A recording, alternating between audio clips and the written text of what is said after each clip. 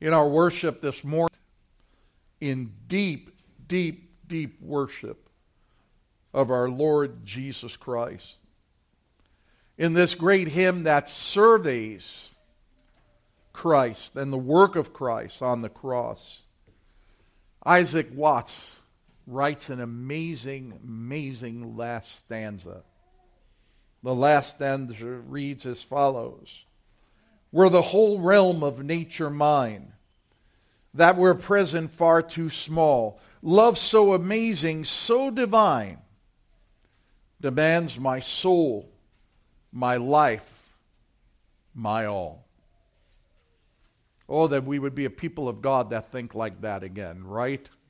Love so amazing, so divine, demands everything that we have, demands it all.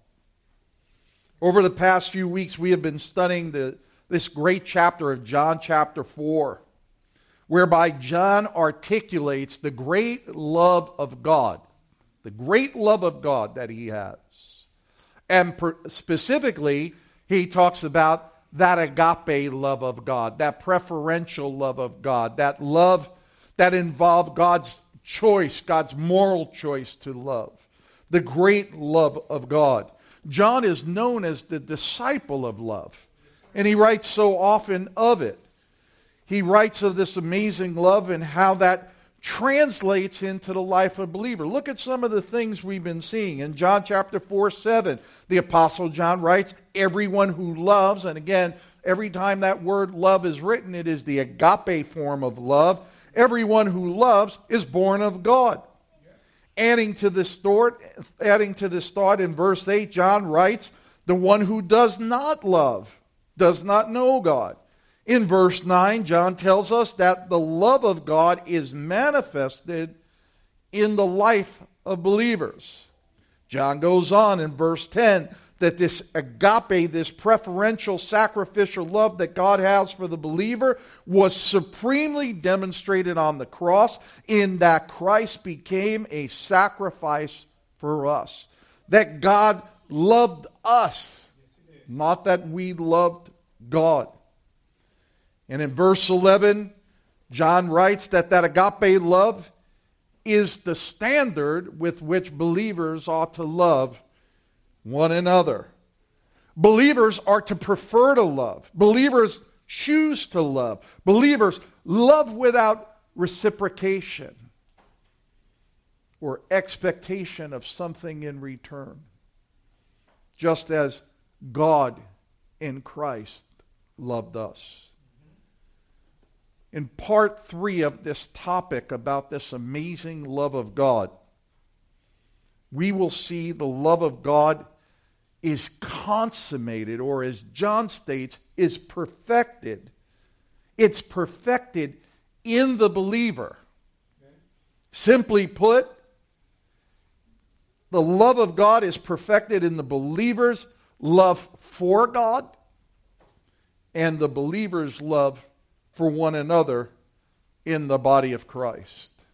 So in our text today, we're going to see the following. We're going to see that God's love testifies, number 1, to God the Father. Number 2, to the Holy Spirit. To number 3, to Christ the Son. And lastly, God's love testifies in the believer's union with Christ. The believer's union with Christ. So turn with me to John chapter 4. And I'm going to read through verses 12 through 15, and then we'll walk through the text. I'll pick up from verse 11 for context. "Beloved, if God so loved us, we also ought to love one another. No one has beheld God at any time. If we love one another, God abides in us, and his love is perfected in us. By this we know that we abide in him, and he is in us, because he has given us his Spirit. And we have beheld and bear witness that the Father sent the Son to be the Savior of the world. And whoever confesses that Jesus is the Son of God, God abides in him, and he in God." So let's take a look at the first one, that the love of God testifies to God the Father in verse 12. John writes, "No one has beheld God at any time. If we love one another, God abides in us, and his love is perfected in us." John makes the point that no person has seen God. But that does not mean that we cannot see the effects of a life that is touched by God. And I think that's really important. For over 2,000 years, the church has been evidencing and manifesting the impact of people whose love and whose heart have been touched by the love of God, and therefore they reciprocate that love to others. And many times they do that without reward, without earthly reward.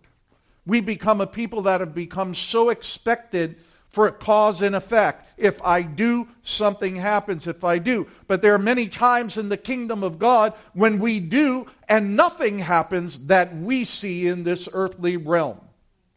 But yet God would cause us to continue to persevere, continue to go forward, continue to do the work of the Lord. From Genesis to Revelation, the Bible is full of those who labored, and never saw the reward of their labors. I think of Genesis chapter 6, and I think of Noah, the preacher of righteousness, who preached for 120 years. And yet when the day came for judgment, and the time came, no one other than Noah's family entered that ark. He was mocked, he was ridiculed. I think of the great prophets. Name one, pick one. Isaiah. You know what his reward was? He was sawn in two for being a prophet of God. I think of my favorite prophet, the prophet Jeremiah. Labored incessantly, calling Israel and calling Judah to repent, warning them of the judgment of God, the judgment of God, the judgment of God. He was ultimately killed. Several times assassinations were made on his life. He was thrown into a cistern that he hoped that they were going to die, just being sucked into the mud, and he would die. He was rescued, for all accounts, by an unbeliever. Probably the closest thing he had to a convert, his servant. But he labored incessantly for the kingdom of God without reward. Amen. Go on, name another. You could talk about Amos. You could talk about Habakkuk, who looks out on the scene, sees a destroyed Israel, and sees Israel completely destroyed, no harvest. But he said, "Yet I will rejoice in the Lord." And you could bring that to the New Testament. Look at our Lord Jesus Christ. What happened to the hordes of people that forced the Lord to push out in a boat and preach because they were closing in on him?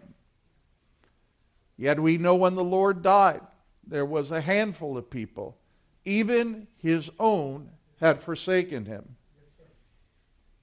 Take it further. Look at all the apostles. Look at all the disciples. Spread throughout the world. Every single one of them died a martyr's death alone. Look at the Apostle Paul. I was just telling a brother this morning. At the end of his life in 2 Timothy chapter 4, as he writes his farewell letter to his spiritual son Timothy, he makes a startling statement. This man who was beaten, who was flogged, who was pursued, who was arrested, who had been thrown in jail multiple times, who started multiple churches all across Asia, this man writes to his spiritual son Timothy, and he says this: "All in Asia have forsaken me," as he is languishing in a Roman dungeon right before his beheading. Think of Timothy. Yes. Timothy was martyred for the faith.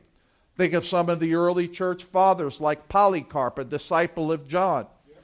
83 years he's arrested, and he's burned at the stake alive. Many times in the kingdom of God, we're called to do things with which we do not see, do not perceive the earthly reward. We are left there perplexed, thinking, why, Lord, why? I was talking to somebody this week about the Apostle Paul, and I said, I can't help but believe, because Paul was a man, that sometime in that dungeon when he was all alone, damp, ill, and sick, that the thought had to cross his mind, I don't get it, Lord. I don't get it. But what do we see as a result? We see the manifest love of God in each of these lives. Noah obeyed God, built the ark, and through him, salvation was extended to the rest of mankind.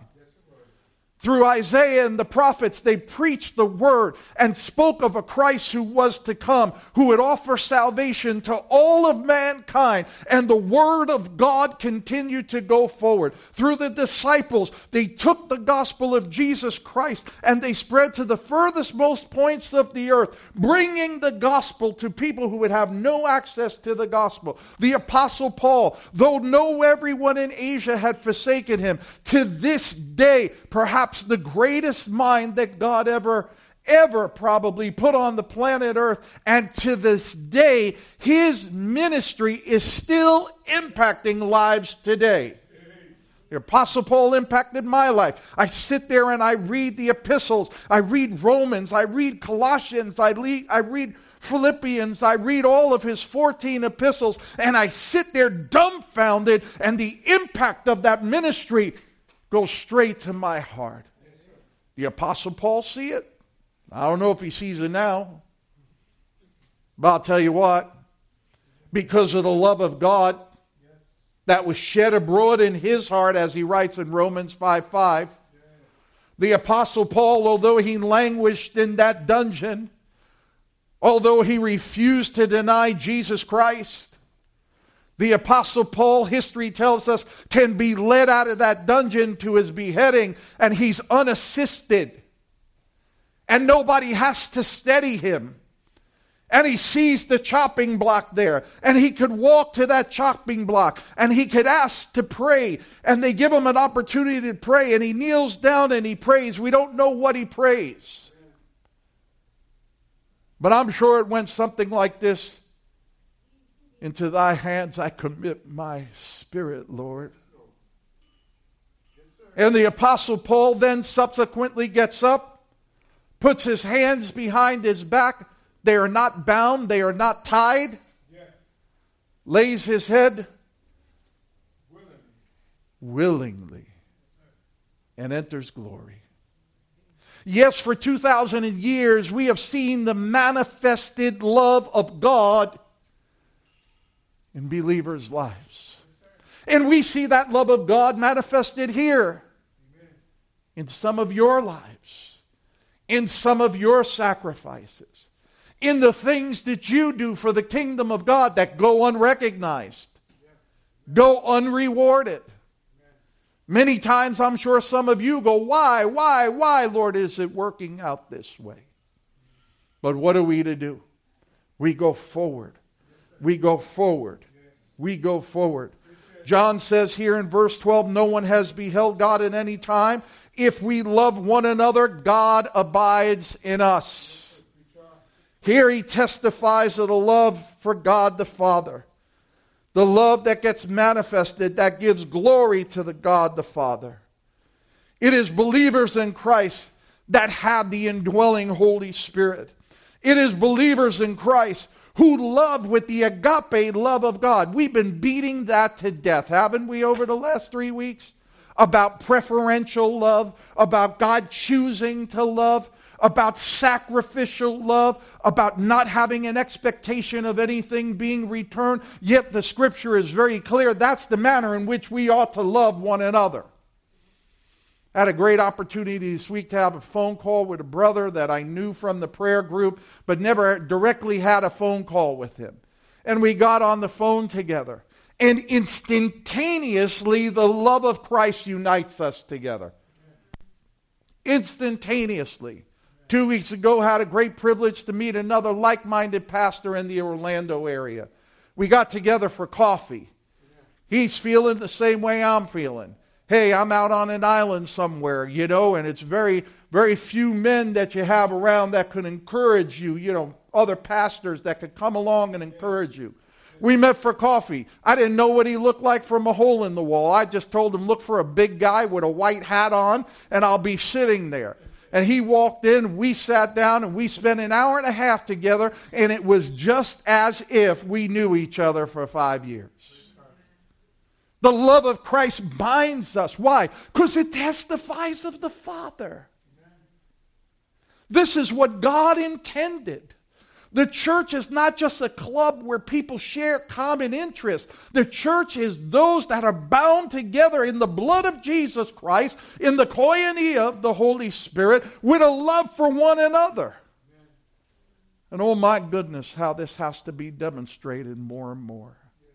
There wouldn't be the volume of church splits. There wouldn't be the volume of dissension. There wouldn't be the volume of argumentation that goes on in the church.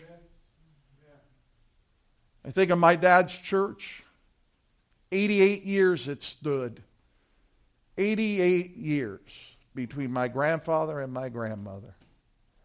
My father went to glory, and the church went to the pit. And that church still survives, I think, only by the grace of God. And I pray that God has a resurrection work for that church. My family has given blood in that church.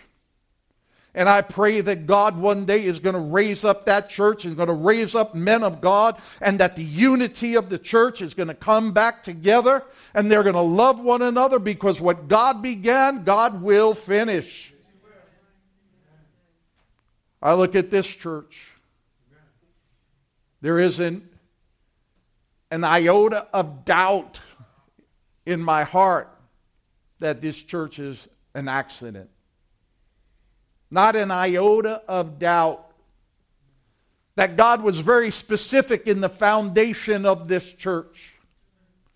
That God has a desire for this church.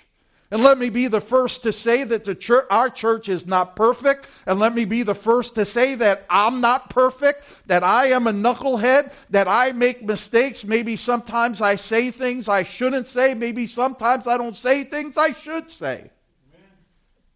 That I am fallible. Amen. That I am but a man. But let me tell you something.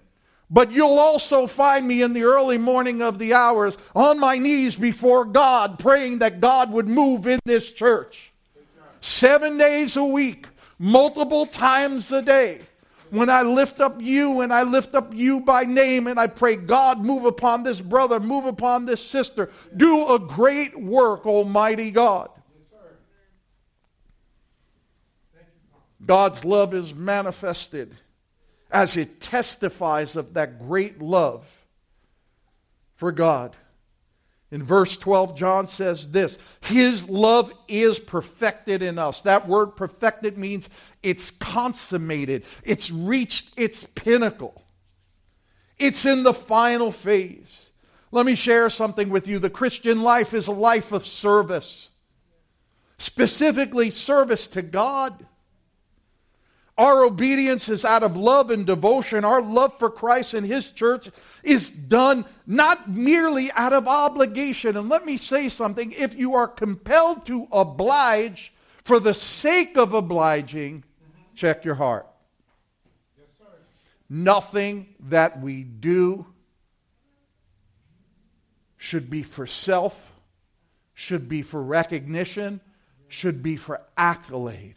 What we do should be out of the agape love of God for us. Therefore, in the church, serving doesn't become a burden, but rather serving others, serving the church becomes a pleasure, because in so doing, love is perfected in us when we love like God. I've said this before, I'll continue to say this again. There is no service for Christ without sacrifice. God doesn't work around our convenience. God does not work around our leisure. You want to serve God? Get prepared to be inconvenienced. Be prepared to sacrifice. Be prepared to do and nobody know. Jesus said when you do a good deed, what do you say? Don't let your left hand know what your right hand is doing. If you're going to bless somebody, bless them. Don't go around telling everybody, hey, guess what today? I bless brother, so-and-so. I bless sister so-and-so. Do it and let God know alone. I pray with all of my heart that we as a church would be that type of church. Look at verse 13. This agape love testifies of the Holy Spirit. The apostle writes, by this we know that we abide in him and he in us, because he has given us his Spirit.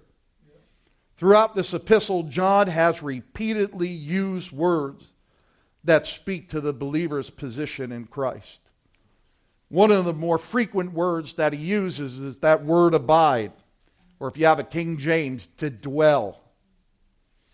And we have seen this word throughout the epistle. We even see this word throughout the Gospel of John. To abide means to remain within, perpetually. It implies that it's perpetually remaining within. And John uses this term to speak of the believer's union with Christ. Union with Christ is a doctrine that states that Christ dwells perpetually with the believer through the Holy Spirit. The Holy Spirit dwells within the believer. He is that seal. He seals the believer until the day of redemption, as Paul stated in Ephesians 1:13. He seals us. It's a stamp. It's a mark. The love of God that John is writing of is a love. Now I want you to get this. The love of God that John is writing of is a love that is supernatural in origin. I think over the last 100 years, so much has been done to eliminate the supernatural aspects of this life in Christ. But this love given to us is given to us by God. Therefore, its origins in God is in God. And if it is of God, it is supernatural in its origins. It is transcendent. What does that mean? It transcends all of the natural functions. How is it, we used to pray when we first started the church, we used to pray, Lord, we pray for the nameless and faceless that thou hast ordained would join us. Anybody remember praying that in the very beginning? We pray for the nameless and faceless. You know what the nameless and faceless are? Most of you. You are nameless and faceless. But God in his sovereignty and his divine providence brought you in. He's brought other people in. He's brought other people out. I mean, it's like this happens all the time, right? But at some point, he has intersected you with the church. You know what? The same way he intersected you with the love of Jesus Christ. Some of you may have grown up in a church your entire life. You heard the gospel your entire life. And then you got to a point where you said, okay, I'm going to surrender my life to Christ and I'm going to submit myself to him. But some of you may not have. Some of you may have had a harder life. Some of you may have never heard the gospel the way we preach the gospel in this church. And yet God in his infinite wisdom and in his divine sovereignty and providence brought you to that place of repentance and faith in Christ. How did he do that? Well, the Father drew, as Jesus said in John 6:44, no man can come to me unless the Father draw him. But then the work of the Holy Spirit convicts of sin. And the work of the Holy Spirit brings about repentance. And the work of the Holy Spirit brings about new life in Christ. And the work of the Holy Spirit brings about sanctification, Why does God do all these things? He does it for a reason, for His glory. So that people could say, hey, I remember Brother Mike when we used to go and do this, that, and the other thing. And somebody could say, hey, I remember Sister Sue when we used to do this, that, and the other thing. And they could say all the things you used to do, but they can't say what you're doing today. And all they could say is, my goodness, what happened to that person? We used to have such a great time together. Now he's one of them holy rollers. The love of God testifies of the Holy Spirit. And John says, by this we know we abide in Him. When the Spirit of God gives testimony of our position in Christ, not only will others know, but we will know. We will know that we have union with Christ. That we belong to Christ. Listen, one of the most common questions, I think, in all of my years since I have been preaching, doing Bible studies, witnessing to people, probably one of the most significant questions I have always been asked is this: how do I know that I am saved and that Christ dwells in me? And I think there's a lot of confusion with this, because if you look over the past 50, 60 years, salvation has been defined as I'm going to heaven. Yes, sir. Versus being defined as I have been born again and I am made new in Christ. So most of the time when people asking me that, the underlying question is, how do I know if I'm going to go to heaven? That's the underlying question. And I think one of the reasons is how the gospel has been misrepresented. Matter of fact, I think there's really an issue here where people have referred to being born again as a personal decision. A personal decision. And that is a misrepresentation of the gospel. It is not a personal decision. Instead, God has caused you, if you are in Christ, to be born again. God initiated. God is the one who substantiates the change. God is the one who secures the change. And God is the one who holds you in Christ. So many times, when somebody says, how do I know if I'm saved? It's not uncommon for people to say, well, did you ask Jesus into your heart? And were you really sincere about that? Hey man, you could be sincere and you can be sincerely wrong. And they boiled that down. Well, they boiled it down to you. Did you ask Jesus in your heart? Were you sincere? Listen, if you did, don't question your salvation. Listen, that's an errant view. I want to say that. That's an errant view. Paul tells the church of Philippians, hey, work out your salvation with fear and trembling. Work it out. He doesn't say work for it. He says work it out, reconcile it with fear and trembling. So what do you need to reconcile? Well, I point people to the following. Matthew 5, verse 6, and verse 8, the words of Jesus Christ. Blessed are those who hunger and thirst for righteousness, for they shall be satisfied. Blessed are the pure in heart, for they shall see God. Do you hunger and thirst for God's righteousness? Romans 8, verses 6 through 8.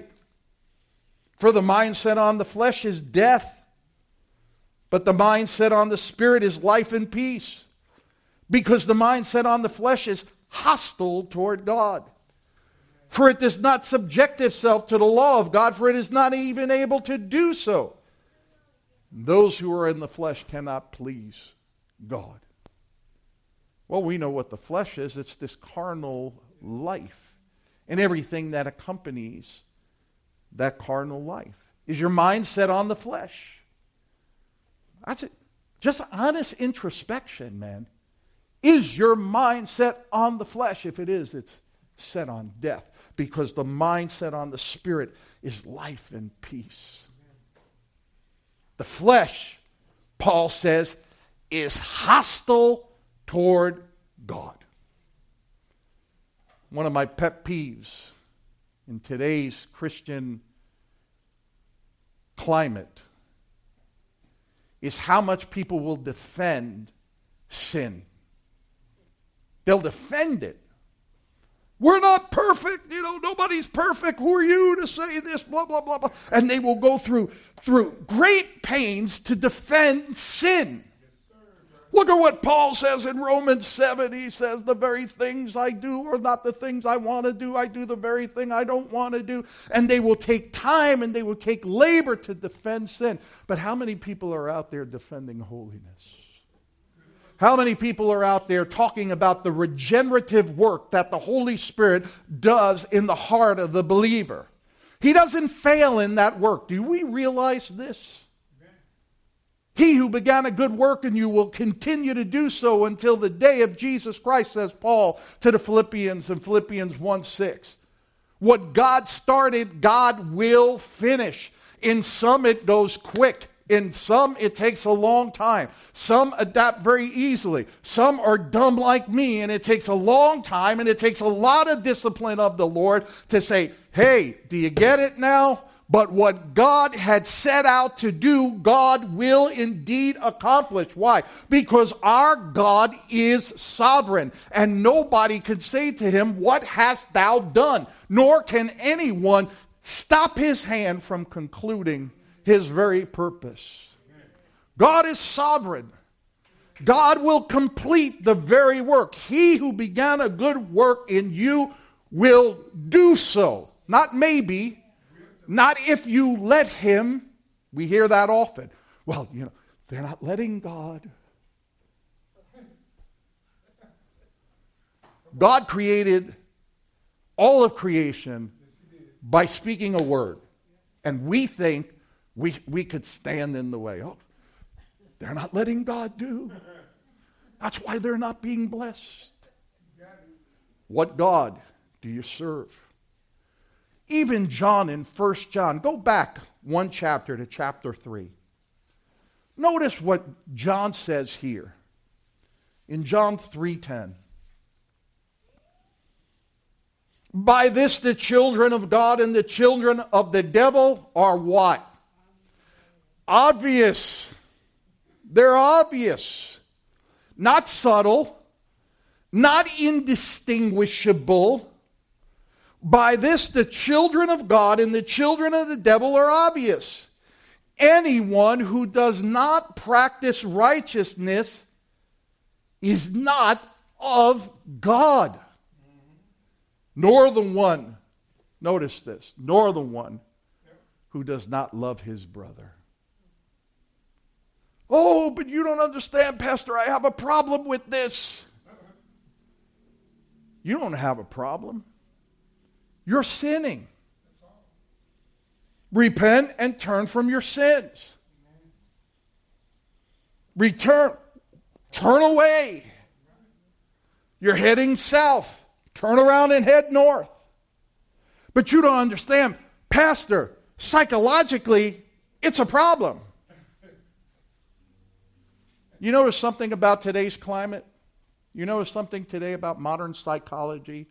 And listen, there's a science to the mind. I get it. There's a real science to the mind. I got that. So I'm not being callous or anything.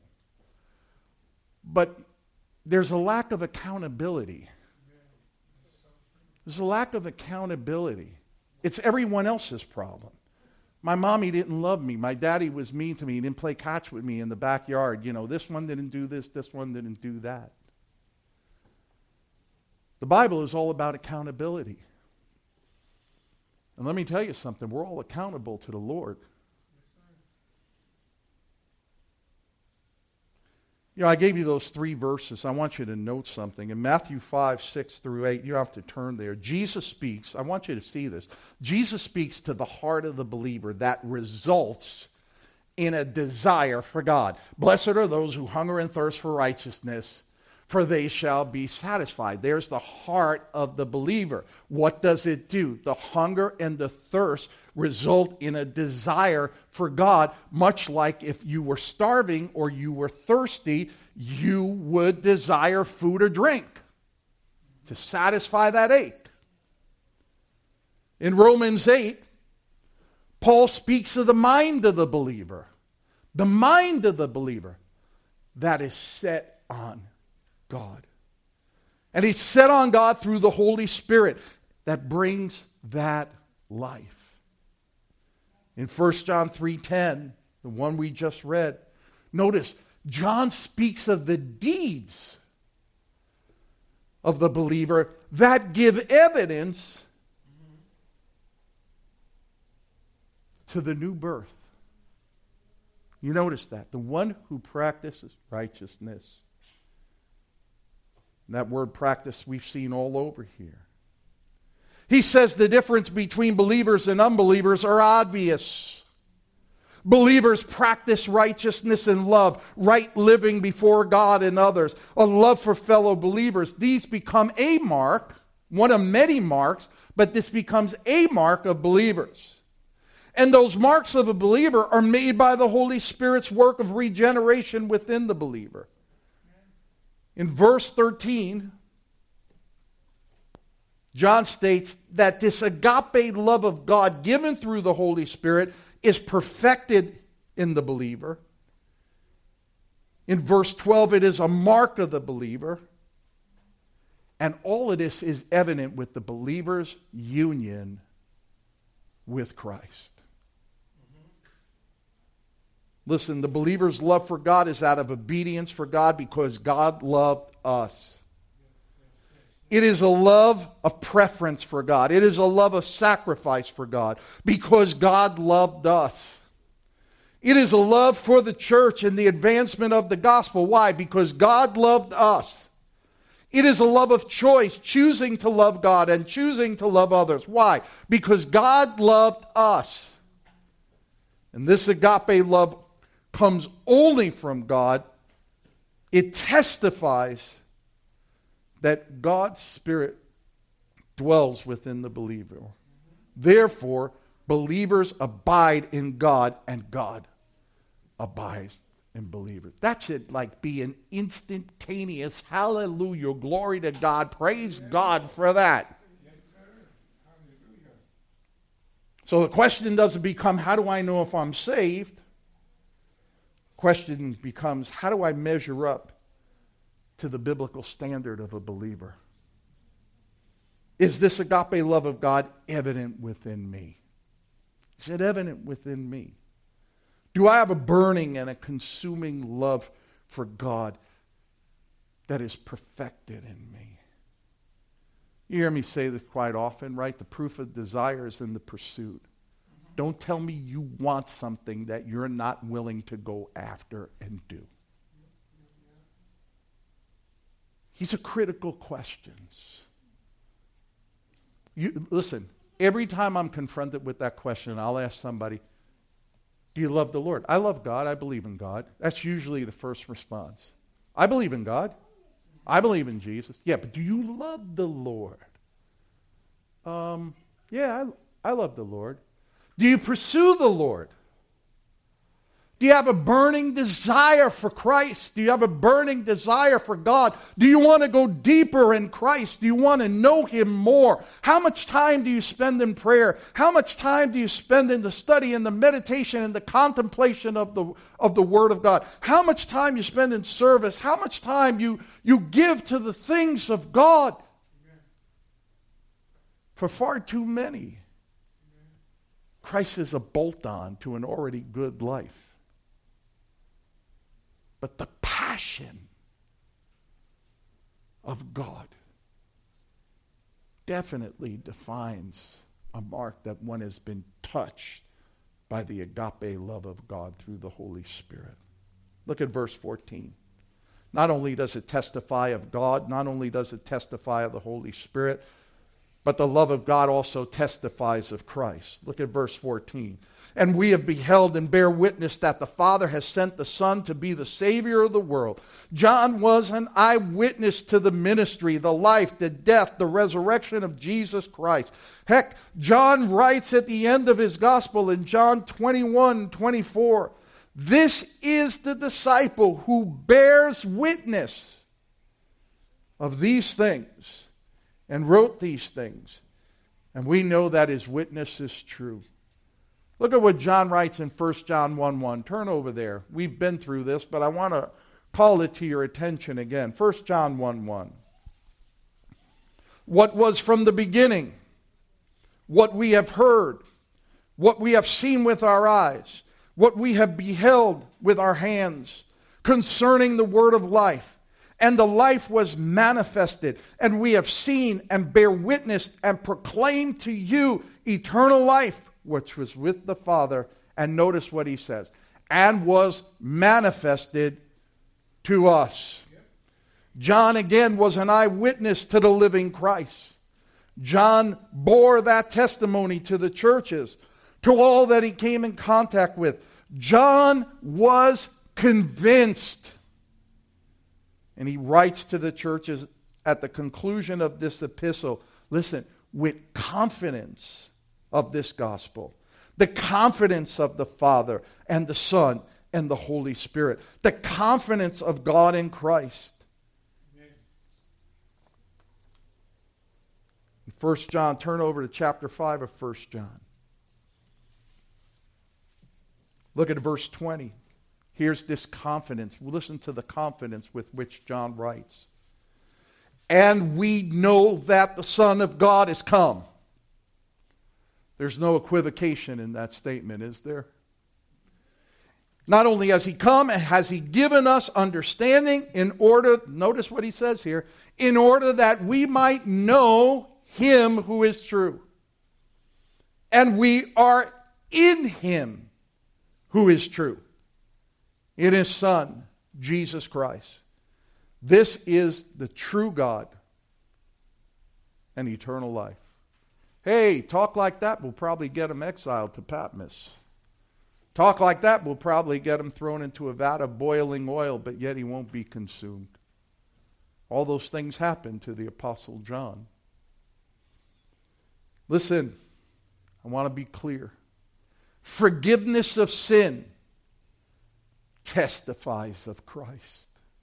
Eternal life testifies of Christ. New birth testifies of Christ. The agape love of God testifies of Christ. The Holy Spirit testifies of Christ. All the believer has is Christ. All the believer possesses is because of Christ. And all the believer wants is found in Christ. And all the believer wants is Christ. Amen? Amen? Let's take a look at verse 15. And this is the last one. The agape love of God testifies of the believer's union with Christ. Whoever confesses that Jesus is the Son of God, God abides in him and he with God. I want to call your attention again to that word confess. We've looked at that before. That word simply means to be in agreement, to say the same thing. Notice how it's used. Whoever confesses, whoever is in agreement, whoever says the same thing about Jesus, that Jesus is the Son of God, God abides in him. And he is God. Listen, there are many who verbally profess Christ, but whom are not in agreement with the biblical definition of Christ. Many who believe in a Christ of their own making and of their own liking. Their Christ is totally tolerant of all manner of sin. A Christ who does not demonstrate his own love of power in the lives of those who profess him. Listen, that is not the Christ of the Scriptures. And that is not the Christ that John is writing about. Previously in this chapter, John writes in 1 John 3:23, this is his commandment, that we believe in the name of his Son, Jesus Christ, and love one another, just as he has commanded. I want to call something to your attention. When it talks about believing in the name, it does not mean that we believe in the person, historically, of Christ. That term name means we believe in the authority of Jesus Christ. So many today would say, I believe in Jesus, and what they're referring to is the historical personage of Jesus Christ. That's not saving faith. It is only the one who has come to Christ in repentance and faith, who has bowed the knee before Christ, turned from themselves and turned to him and trusted in that perfect work on the cross for their salvation. In 1 John 5:10, John makes this statement: the one who believes, and we know what believe is, right? To entrust oneself. The one who believes in the Son of God has the witness in himself. The one who does not believe God has made him a liar, because he has not believed in the witness that God has borne according to his Son. He'll go on to state in verse 12, he who has the Son has life. He who does not have the Son of God does not have life. All of what John has been writing about, forgiveness of sin, eternal life, the agape love of God, all of it is summed up in Jesus Christ. Jesus Christ is the center of all things. Listen, think for a moment. There is no forgiveness of sin apart from Jesus Christ. There is no eternal life, no love of God or love for God apart from Jesus Christ. There is no new birth apart from Jesus Christ, no resurrection from the dead apart from Jesus Christ. Without Jesus Christ, there would be no hope whatsoever of any future. No hope. There's no worship of God apart from Jesus Christ. Our prayers would be meaningless without Jesus Christ. There would be no Holy Spirit, no access to God the Father, no future apart from an eternity in hell separated from Jesus Christ. Listen, there is no salvation in Christ, and we have to make up our minds that it is only through Christ. There is no salvation apart from Jesus Christ. None. I am the way, the truth, and the life. No man comes to the Father but by me. It is only through Christ, that great Reformation proclamation, that we believe in grace alone, through faith alone, in Christ alone. That is the Christ of history. And that is the Christ of the Holy Scriptures. Listen, this Christ is one with the Father. The Christ whom the Apostle Paul stated, although he existed in the form of God, did not regard equality with God a thing to be grasped. He's the second person of the triune God. Of this Jesus, the prophet Isaiah prophesied, a virgin shall bear a child, and his name shall be called Emmanuel, God with us. God with us. This Isaiah also prophesied, and his name shall be called Wonderful Counselor, Mighty God, Prince of Peace. The Christ of which the centurion cried out, surely this man is the Son of God.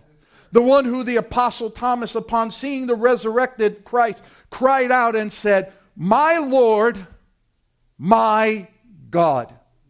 Of this Christ the Apostle Paul told the church at Colossae, and he, speaking of Christ, is the image of the invisible God, the firstborn of all creation. For by him all things were created, both in heavens and on earth, visible and invisible, whether thrones or dominion or rulers or authority. All things have been created by him and for him. This is Jesus. The writer of Hebrews writes of Jesus, He's the radiance of His glory and the exact representation of His nature, and upholds all things by the word of His power. The Apostle John called Jesus the Word, the Logos. And this Word, John states, the Word became flesh, and we beheld His glory as the only begotten God, full of grace and truth. Jesus is the great I am of John 8:58. He is the Lamb of God who takes away the sin of the world of John 1:21. He is the Prince of Peace. He is the suffering servant of Isaiah 53. He is the fourth man in the fire in Daniel. He is the Son of Man in Daniel chapter 7. He is the bright and morning star. He is the Lion of the tribe of Judah. He is the Lamb as if slain, found in Revelation chapter 6. He is the rider on a white horse. He is called faithful and true. He's dressed in a robe dipped in blood, whose name is the Word of God. And on His robe, as Revelation 19 says, on His robe and on His thigh He has a new name, which is written, King of Kings and Lord of Lords. He is the only one that every living creature, every dead creature, every alive creature, every angel, every demon, every principality, every person ever born will declare, every believer, every atheist, every saint of God, every enemy of God, whoever cursed His name will confess that Jesus Christ is Lord, to the glory of God the Father. This is the only Jesus that every person must confess. The only Jesus that offers salvation and forgiveness of sin and new life in Christ. For we're told in the Scripture, for neither is there salvation in any other. For there is no other name among men under heaven whereby we must be saved. And the exhortation found in Acts 16:31. To all men, to all women, believe on the Lord Jesus Christ, and thou shalt be saved. So what does this mean? What does this mean to me? Okay, Mark, what's the big deal? Well, number one, if you haven't gotten the big deal, there ain't nothing more I could do for you. The agape love of God is summed up in Jesus Christ. The agape love of God is summed up in Jesus Christ. It is summed up in a love for Christ. It is summed up in a desire to worship Christ. It is summed up in a service and a sacrifice for Christ. It is summed up in a love for your brothers and sisters in Christ. But mostly in a deep and abiding love for God and for Christ. It all comes down to this. As Moses said in Deuteronomy 6:4, thou shalt love the Lord thy God with all of thy heart, all of thy mind, and all of thy soul. John says, if you do this, if that's you, the love of Christ will be manifested. It will be perfected. It will be consummated. It will reach its height in your life. And if it's not you, then by the authority of the Word of God, I beg you and I implore you, turn from your sin. Turn from trusting in yourself. Turn from trusting in religion. Turn from trusting in your dead formalism. It will do you no good when you stand before the Master. Repent. Trust Christ. Be saved. Put your hope and your trust on Christ and that finished work He did on the cross. and you will be born again. Bow with me in a word of prayer. Father, as we come to you now,